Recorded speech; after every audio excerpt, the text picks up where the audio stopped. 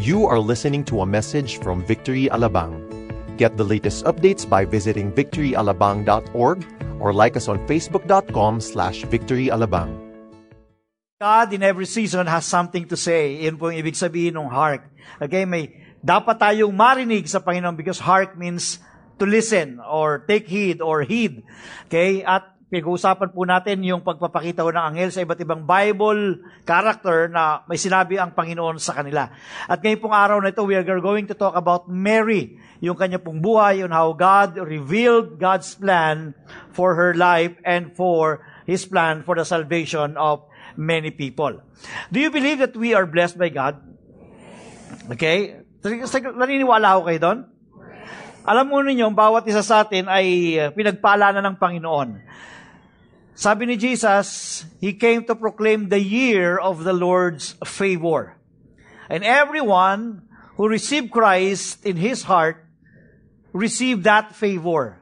Kaya whether you like it or not, if Christ is in you, you are favored by God. Amen. Not only that you are favored, you are actually blessed. Can you say that with faith from your heart to the person beside you? Can you say, you are favored by God? Sabi niyo, you are blessed by God. Alam mo ninyo, kung sinabi niyo yan ng may pananampalataya doon sa tabi niyo, sa katabi niyo, bumalik ho yan sa inyo. Okay? Kung paano niyo sinabi, you are blessed. So parang sinabi yung sa sarili mo. Okay? Because what you sow is actually what you reap. Sa araw na ito, pag-uusapan po natin yung mga deklarasyon yan dahil napakahalaga na maunawaan natin na mayroong katotohanan na nagsasabing tayo ay blessed, tayo ay favored ni Lord. Okay? All we have to do is to put our trust in Him, to believe on those words of God, and it will surely come to pass in our lives. Christ already did the blessing, gave us the favor more than 2,000 years ago. It's up to us to exercise our faith on it. Ang topic po natin is the titles, Hark and Trust God. Tumayo po tayong lahat at babasahin po natin ang Luke chapter 1 verse 26 to 38. In the 6th month of the angel Gabriel was sent from God to the city of Galilee named Nazareth, to a virgin betrothed to a man whose name was Joseph, of the house of David. And the virgin's name was Mary. And he came to her and said, Greetings, O favored one, the Lord is with you. But she was greatly troubled at the saying, and tried to discern what sort of greeting this might be. And the angel said to her, Do not be afraid, Mary, for you have found favor with God. And behold, you will conceive in your womb and bear a son, and you shall call his name Jesus. He will be great and will be called the Son of the Most High, and the Lord God will give to him the throne of his father David, and he will reign over the house of Jacob forever and ever. And of his kingdom there will be no end. And Mary said to the angel, How will this be, since I am a virgin? And the angel answered her, The Holy Spirit will come upon you, and the power of the Most High will overshadow you. Therefore, the child to be born will be called Holy, the Son of God.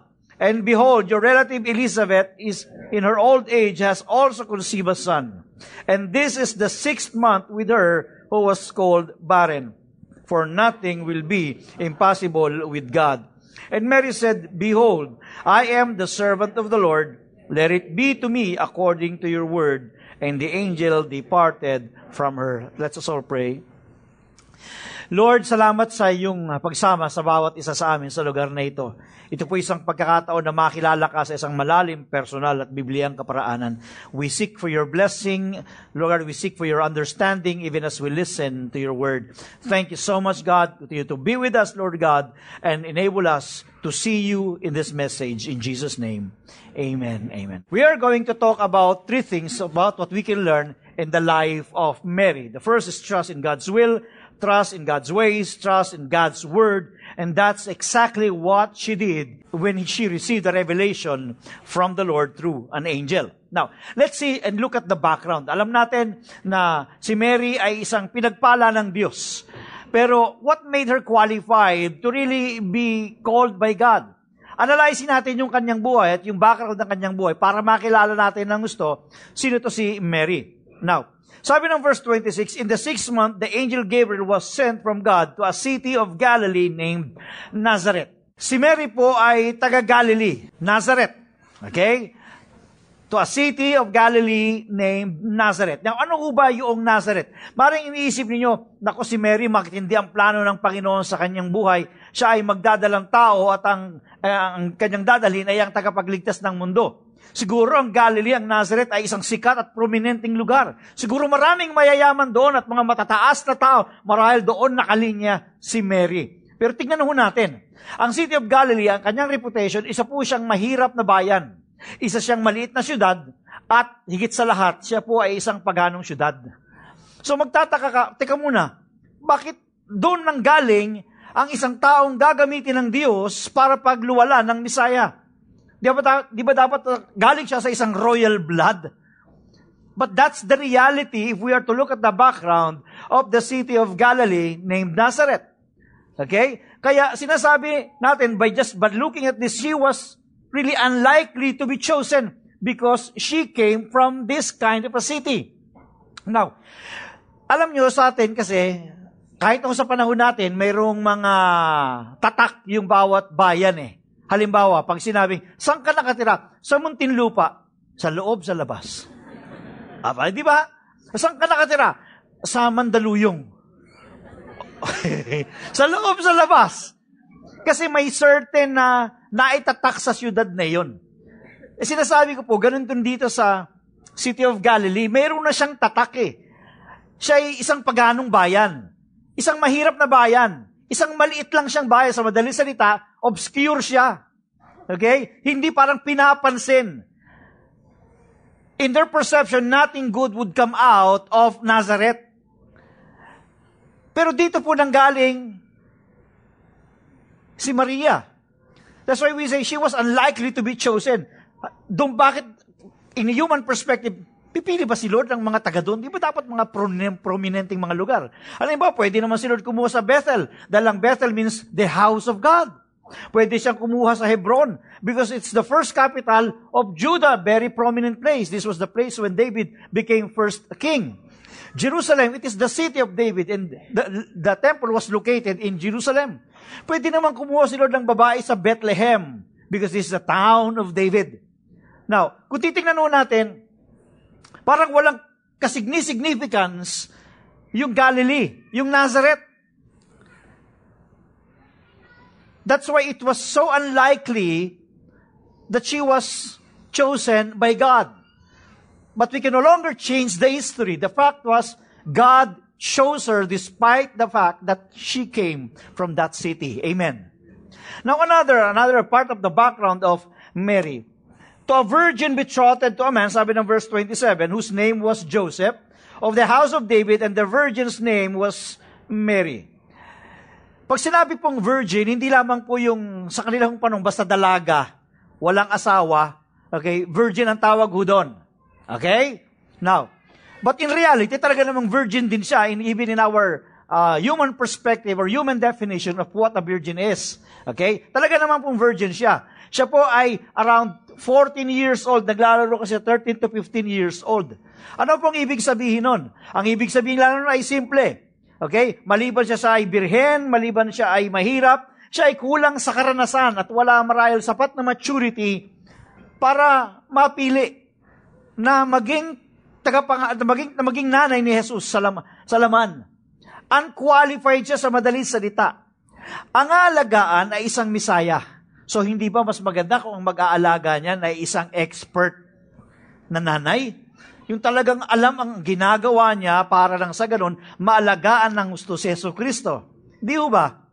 Kung kayo'y kukuha kayo ng yaya, alimbawa ng anak ninyo, gusto niyong palagaan sa isang taong marunong at mayroong karanasan. Marahil 24 na naging anak. Yung mga ganon. Siguro naman ay sanay na yun. Pero si Maria ay walang karanasan. Very pure and innocent ang kanyang kaisipan sa mga bagay na yon. Now, isa pa siya isang babae, bakit siya ang pinili? Okay? In a patriarchal nation, because then, ang mga babae second-class citizen lang. Okay? Pagkababae na they were not even qualified to get an inheritance. Dahil kadalasan mga lalaki lang, lalo na kung yung panganay na lalaki. Pero mga babae, hindi sila inaasahan na tatanggap ng inheritance. And papaanong siyang gagamitin ng Diyos, ang mga babae sa panahon yun, very insignificant sa kanilang society. As I said, para nga silang mga second-class citizen lang. Hindi lamang yon. Usually, sa ating kultura, no, maraming nagpapangalan ng Maria. Tama ba? Meron ba rito ang pangalan niya ay Maria? Merong Maria sa unahan, taas ang kamay. Meron. Marami yan. Maria, Maria Ana, Maria Leonora, Teresa, Maria Ignacia, Maria Segundina, Maria, basta marami, iba-ibang klaseng Maria yan eh. Because in our perspective of the name Mary, it means pure. It means innocent. Ang ganda, hindi ho ba? But ano nga ba ibig sabihin talaga ng pangalan ni Mary? Sa tagal nating nag-aaral ng salita ng Diyos dito, hindi nyo pa alam. Ano ba yung Hebrew word ng pangalan ni Mary? Okay, ito po yung nanggaling sa pangalang Miriam. Ang Hebrew word na Miriam, yun po ang ibig sabihin ng Mary, at si Miriam ay yung kapatid ni Moses na nagrebelde sa kanya. Okay? Kaya ang pangalang Mary, ang ibig sabihin niya is rebellious. I am not saying that Mary was indeed a rebellious person during her time. I am not saying that. But what I mean, that was exactly the meaning of her name. So if you are to look at Mary during their time, she had somehow a very low self-esteem. Mababa ang kanyang tingin sa kanyang sarili. Galing siya sa mahirap na lahi. Siya'y kulang sa karanasan. Siya napaka-inosente. Around 14 years old lamang siya. Wala siyang masyadong kaalaman, wala siyang masyadong nalalaman. At pagkatapos, tuwing tatawagin yung Mary, parang binabagit na rebellious. So mababa yung kanyang self-esteem. So kung iisipin mo, paano magiging qualified ang ganitong klase ng babae para magamit ng Panginoon? It appears that she was somehow cannot be used by God. But you know what? God is sovereign. God can use anyone He would like to use. Si Mary ay larawan ng bawat isa sa atin. We used to be rebels before God because of our sins. Not only rebels, we were enemies of God. Why? Dahil lahat tayo ay makasalanan at hindi nakaabot sa pamantayan ng Diyos. By virtue of God's standard of holiness and by the nature that we have as sinners, all of us were unqualified to meet that standard. Sa madaling salita, para tayong larawan ni Mary, there's nothing good in us that we can say we deserve to be used by God. But you see, all of you are here, and you were chosen by God to have an eternal life. Do you agree? We received Christ as our Lord and Savior, and God gave us the favor, and God has blessed us, not because of our own qualification, but only by His mercy and by His grace.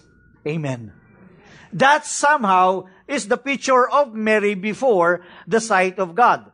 Now, ang question is, what made her qualified?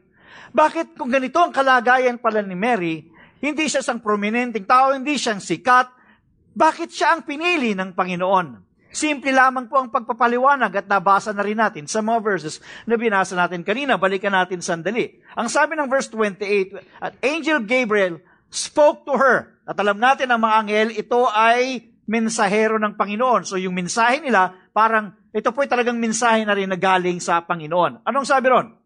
From her situation, ang sabing bigla ng anghel sa kanya, and he came to her and said, Greetings, O favored one, the Lord is with you.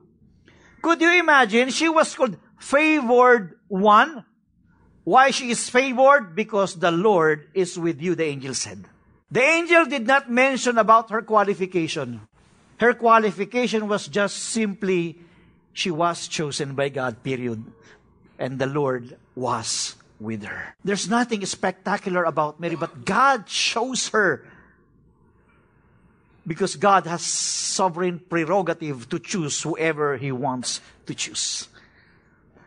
The mere fact that we are here and we are enjoying the blessings of God and enjoying the eternal life that God has given us, it is not by our own merit that we receive that favor. What we receive from God is the unmerited favor, a favor that we don't really deserve at all because we are sinners before God. And yet the amazing grace of God moved, and grace means unmerited favor. God has given us His favor that now we have eternal life and we are called children of God. It is not us who declare that we are children of God. It is God Himself who said, we are children of God in Christ Jesus.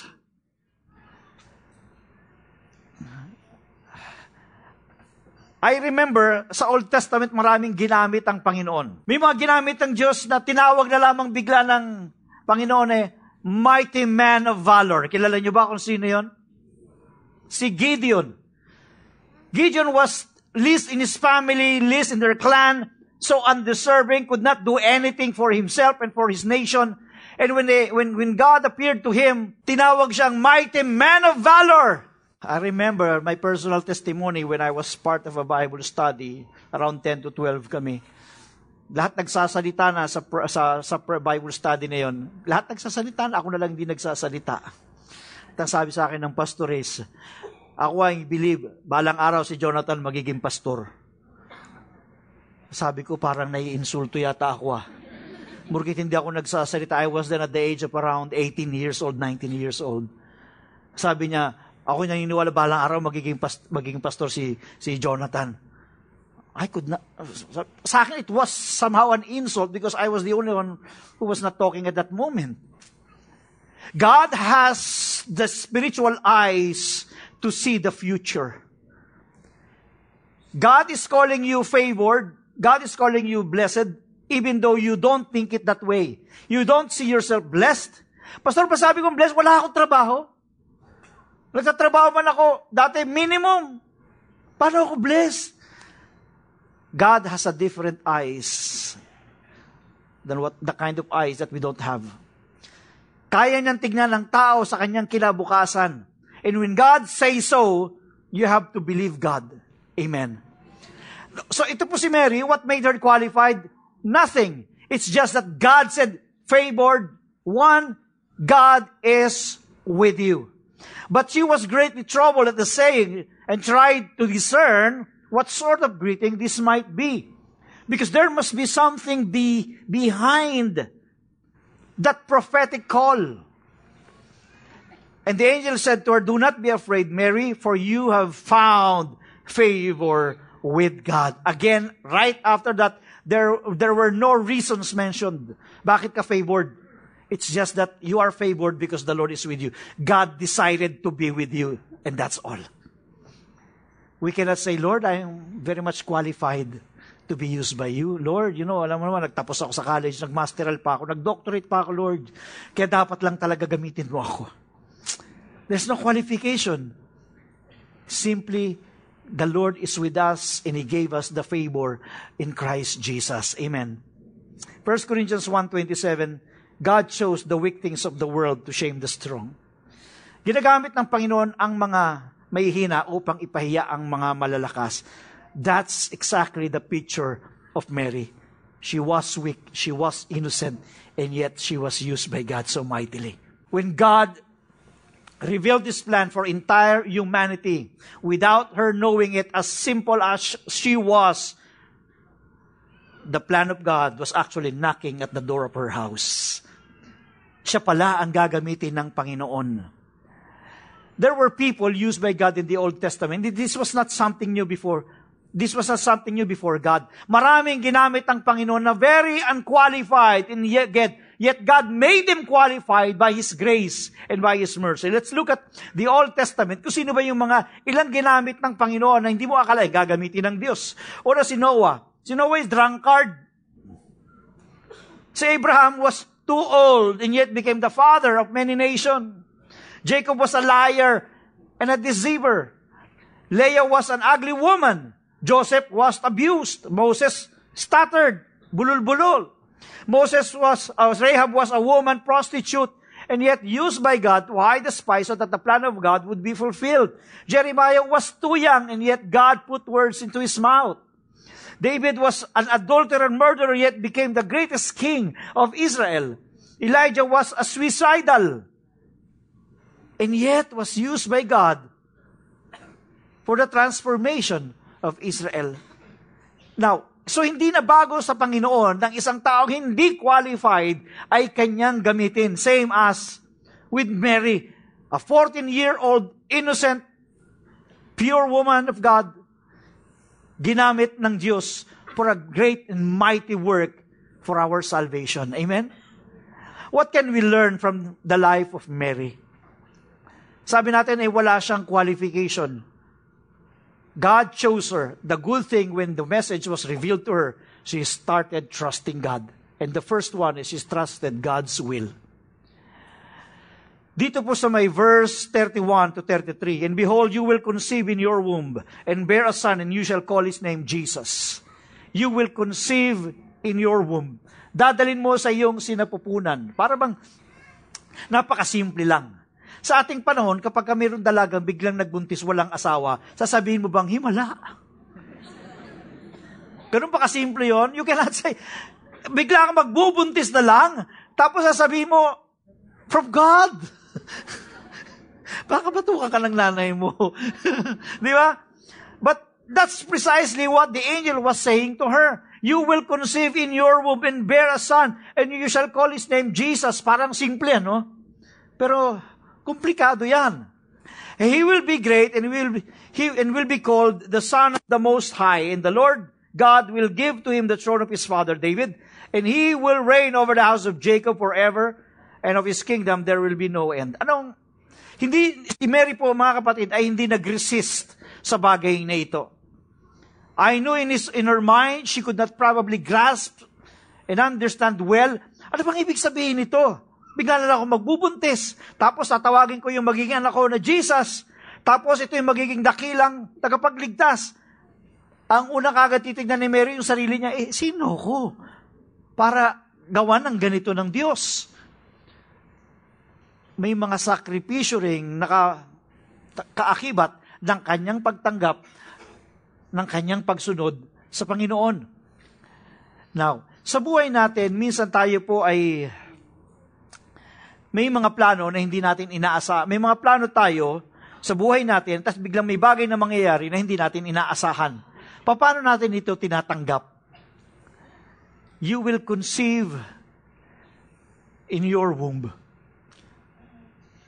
Maaaring sa panahon natin, hindi man tayo si Mary, hindi naman tayo magbubuntis, but certainly, we have on our heart Jesus Christ. Jesus Christ is in our heart. Na-conceive si Jesus sa puso natin, and Christ must be great, and Christ must reign over us. Paano natin mapapatunayan yun? Kapag yung kalooban mo ay isinuko mo sa kalooban ng Diyos. Ganun ba kadali yun? Hindi po ganun kadali yun. Nangangailangan ng pagtitiwala para mo magawa ang bagay na yun. Sa konteksto natin ng tiwala, trust is not automatic, it is being earned.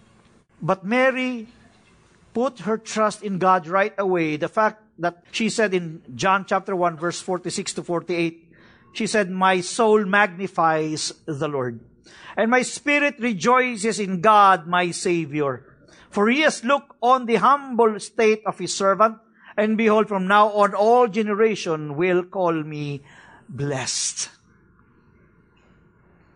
Komplikado ang istorya, marami siyang babayarang presyo, and yet she saw herself as somebody blessed by God. Ano ho yung mga plano ninyo sa buhay ngayon? Will you allow God to arrest your will and allow His plan to take place? Madaling sabihin, kapag yung plano ng Diyos ay kapareho doon sa plano mo. Pero kapag ang plano mo ay naiiba doon sa planong sinasabi ng Diyos sa iyo, most of the time, I say, not all the time, but most of the time, your will is the one that will prevail. Kasi, minsan may katigasan yung ulo natin Di ba? May mga plano tayo na biglang suddenly mag-i-intervene si Lord, mag-iiba. Na ako, hindi pa ako nasa full-time ministry, ang plano ko maging isang businessman. Ang plano ko ay ako'y magnegosyo dahil ang gusto ko, yumaman ako. That was my plan. But suddenly, in the middle of my story, the Lord called me, and I was born again, and eventually God called me into the full-time ministry to be a pastor. something that I rejected even before, something that it was not really part of my plan. But you see, this life came from God. Ang buhay natin galing sa Diyos. At ang dapat na magplano ay ang Panginoon at tungkulin natin ay hanapin, Lord, anong plano mo sa buhay ko? Gusto kong mag-align sa plano mo. Hindi ko sinasabing masama ang mangarap para sa inyong sarili. Lahat tayo ay meron. Pero kung kayo po ay may plano sa inyong buhay, hawakan po ninyo. Hawakan nyo lang ng katamtaman, huwag sobrang higpit. Dahil pag sobrang higpit ang hawak ninyo sa inyong plano, kapag bibigyan ka ng Lord ng panibagong plano, ayaw mo nang bitawan yung plano mo sa iyong sarili. Hawakan mo lang siya ng tama. Ayaw ka namang hawakan mo ng very loose yung plano na yon, or else wala ka namang commitment. Diyan, hawakan mo lang ng tama. Pero wag mong hawakan ng sobrang higpit. Dahil kapag kinukuha na ng Panginoon yung plano mo at bibigyan ka niya ng mas mainam na plano, mag-aaway na kayo ni Lord. And most of the time, ganun tayo. Diyan po ba kayo? Sa mga mag-aasawa, lalo na pag sinabi, anak, hindi siya, Lord siya na. Hawak mo na siya sa leeg eh. Okay? You know, God will intervene in your life without even knocking at your door.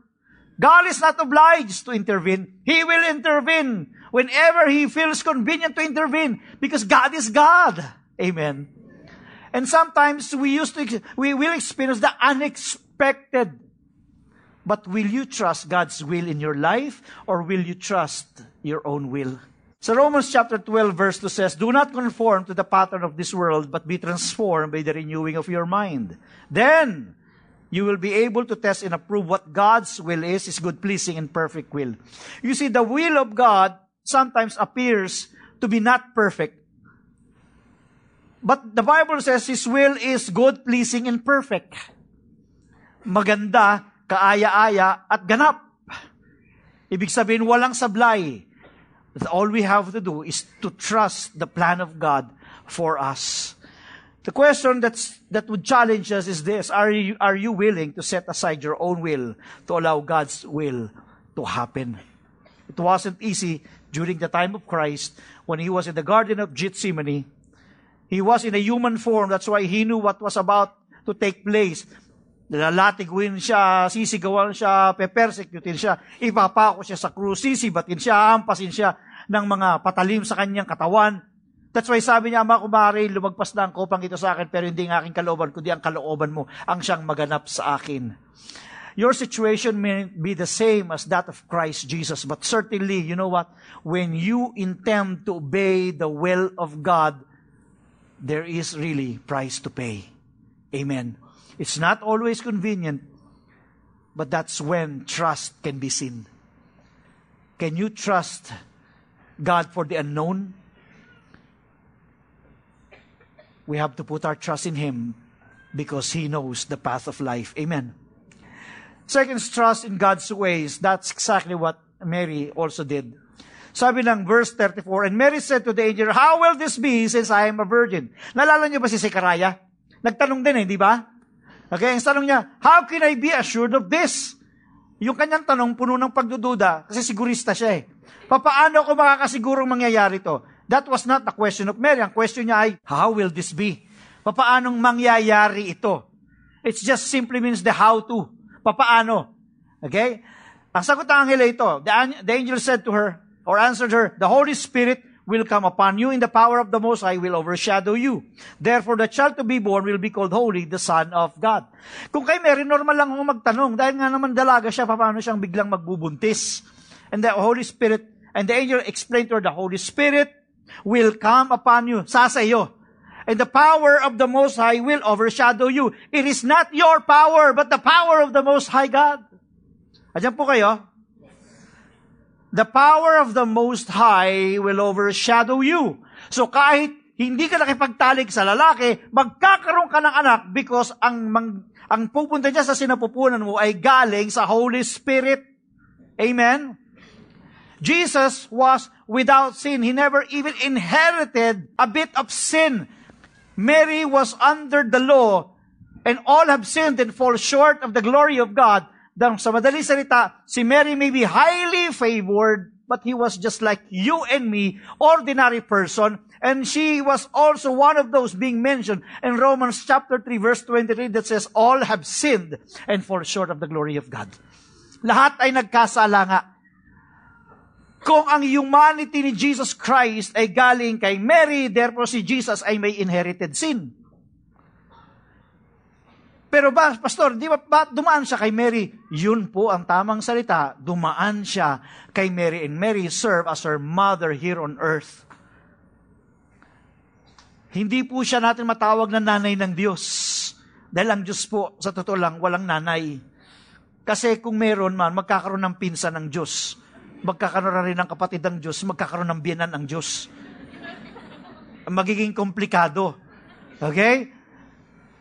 Christ's humanity came also from the Holy Spirit. Remember, Jesus is the second Adam. The first Adam was created by God, not in the womb, but out of the dust of the earth.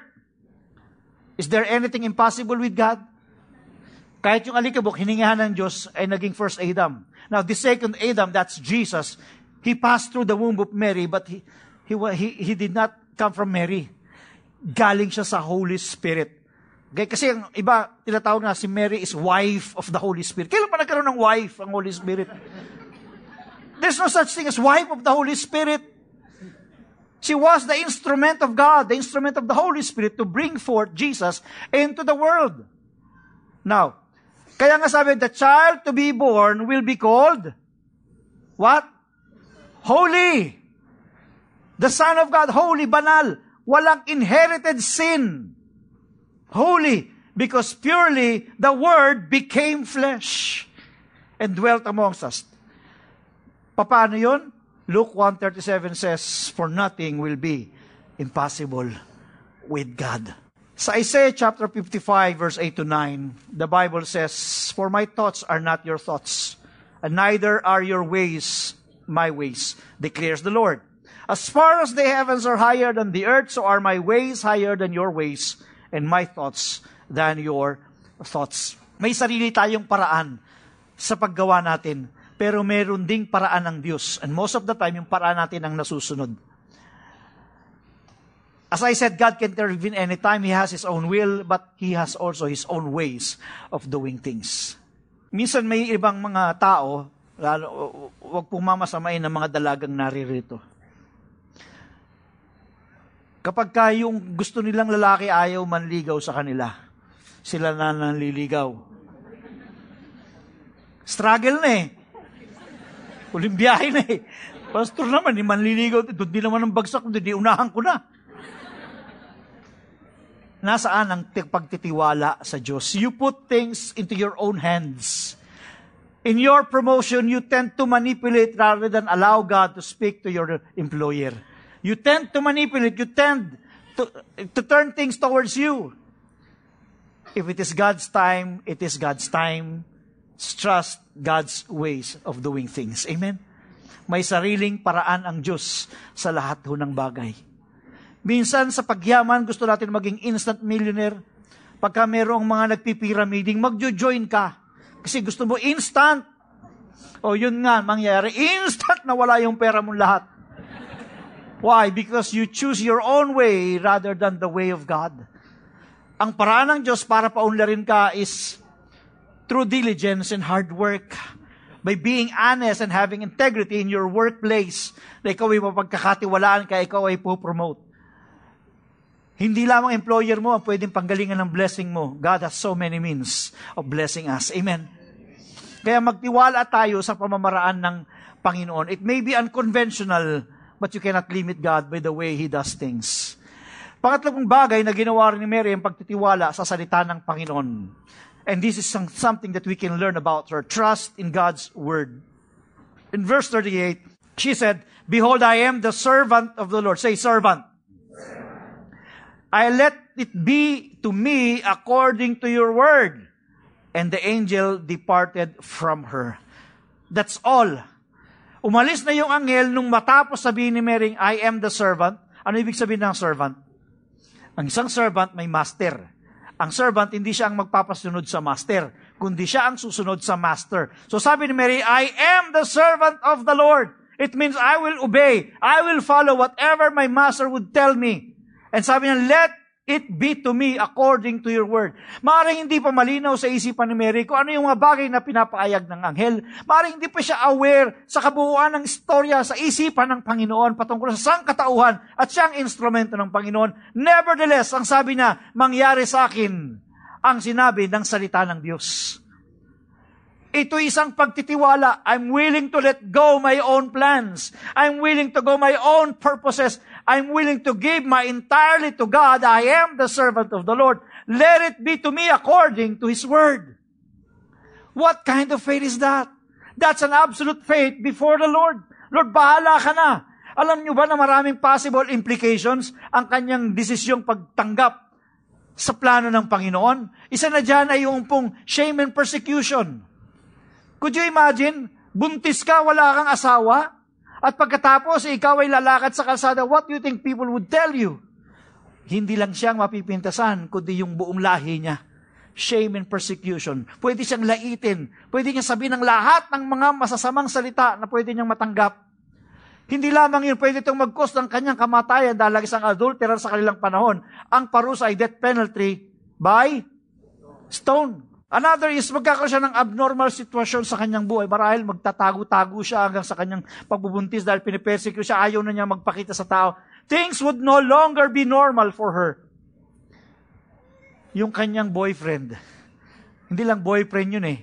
Sa tingin ng maraming tao, para niya ng asawa yun, bagamat walang sexual union. Yung kasi ibig sabihin ng betrothed. Okay? Magkaposibleng hiwalayan siya. At yun nga yung muntik na mangyari. Hihiwalayan siya ni Joseph. Buti na lang nag-intervene again ang Panginoon. Relational breakup, and she may not marry again. Now, what's my point of saying all of these possible implications? Our obedience to God as an expression of our trust to Him has a cost to pay. May presyo ho tayong babayaran sa pagsunod natin sa Panginoon. Yes, we enjoy God's favor. We enjoy God's blessing. But there are also sacrifices attached to it. Alam kong marami sa inyo, gustong-gusto nyo nang mag-shopping. Gustong-gusto nyo nang manood ng sine. Pero nandito ka ngayon, ang pinapanood mo, hindi naman artista. Mukha lang. It's because you have decided to hear God's word first. Obedience has a price. Dito nasusukat kung gaano kalaki yung pagtitiwala natin sa Panginoon if we seek first the kingdom of God and His righteousness. Because when we do that, all these things shall be added unto us. Amen. Kaya nga sa December 25, may service na rin tayo ng 1 and 3 dito. Sa New Year, may service pa tayo ng 1 and 3 dito. Alam kong nasa isipan ninyo, Metro Manila Film Festival. But we have time for God. Kaya ngayon pa lang, sa birthday ni Jesus, iniimbitahan ko na kayo. Imbitado kayo. Obedience and trust ay may presyong binabayaran.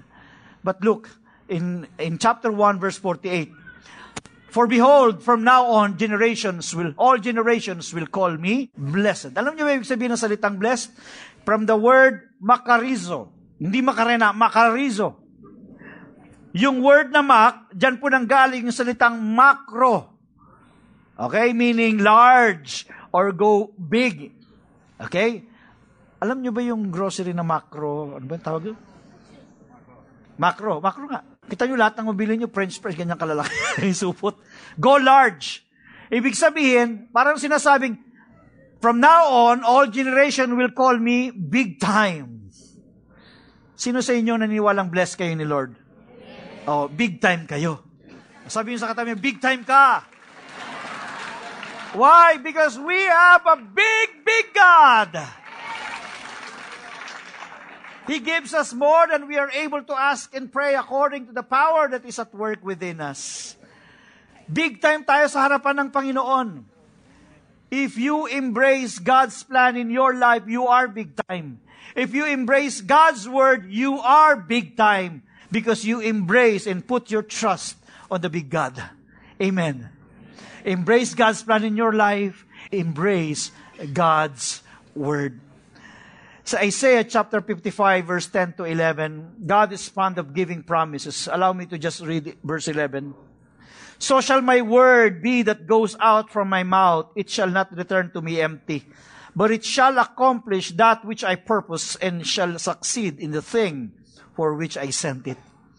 In simple words, whatever I say will not return to me void and empty. Ano man ang sabihin ko, ay i-accomplish nito ang layuning itinakda ko. Kung may sinabi ang sa inyong Panginoon, gaganapin ng Panginoon yun because God is not a liar. Amen. Hindi babalik sa Diyos yung kanyang salita, yung kanyang pangako nang hindi nangyayari kung ano yung bagay na sinabi niya sa inyo. That's the kind of God that we have because God is faithful. He is even more faithful than our unbelief. He is even more faithful than our unfaithfulness because He is a loving God. Church, will you allow God to work through you to accomplish His plans? You have your plans. God has His own plans. Will you be willing? Will you be willing? Or will you allow God to work through you to accomplish His plans?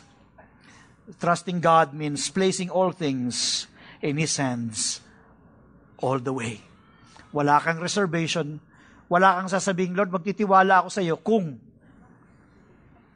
Lord, magtitiwala ako sa iyo kung mayroong kondisyong isineset. Lord, I will put my trust in you, period. In all the way, bibigay mo at kakatiwala mo sa Diyos ang lahat ng concerns mo sa buhay. Kung si Mary po ay tinawag ng Panginoon, bagamat sinabi natin kanina, she was unlikely to be chosen, unqualified to be chosen, and yet God chose her. If there's something that we can learn from the lesson of her life, is just putting her trust in God. And so we must put our trust in God. And Mary said in Luke chapter 1, verse 46, Mary said, my soul glorifies the Lord. And in verse 47, and my spirit rejoices in God, my Savior. Ang aking kaluluwa ay niluluwalhati ang Panginoon at aking spirito ay nagdiriwang sa Diyos na aking Panginoon. Church, ang tanong ko, si Mary ba ay nangangailangan ng tagapagligtas? Para hindi ko kayo marinig.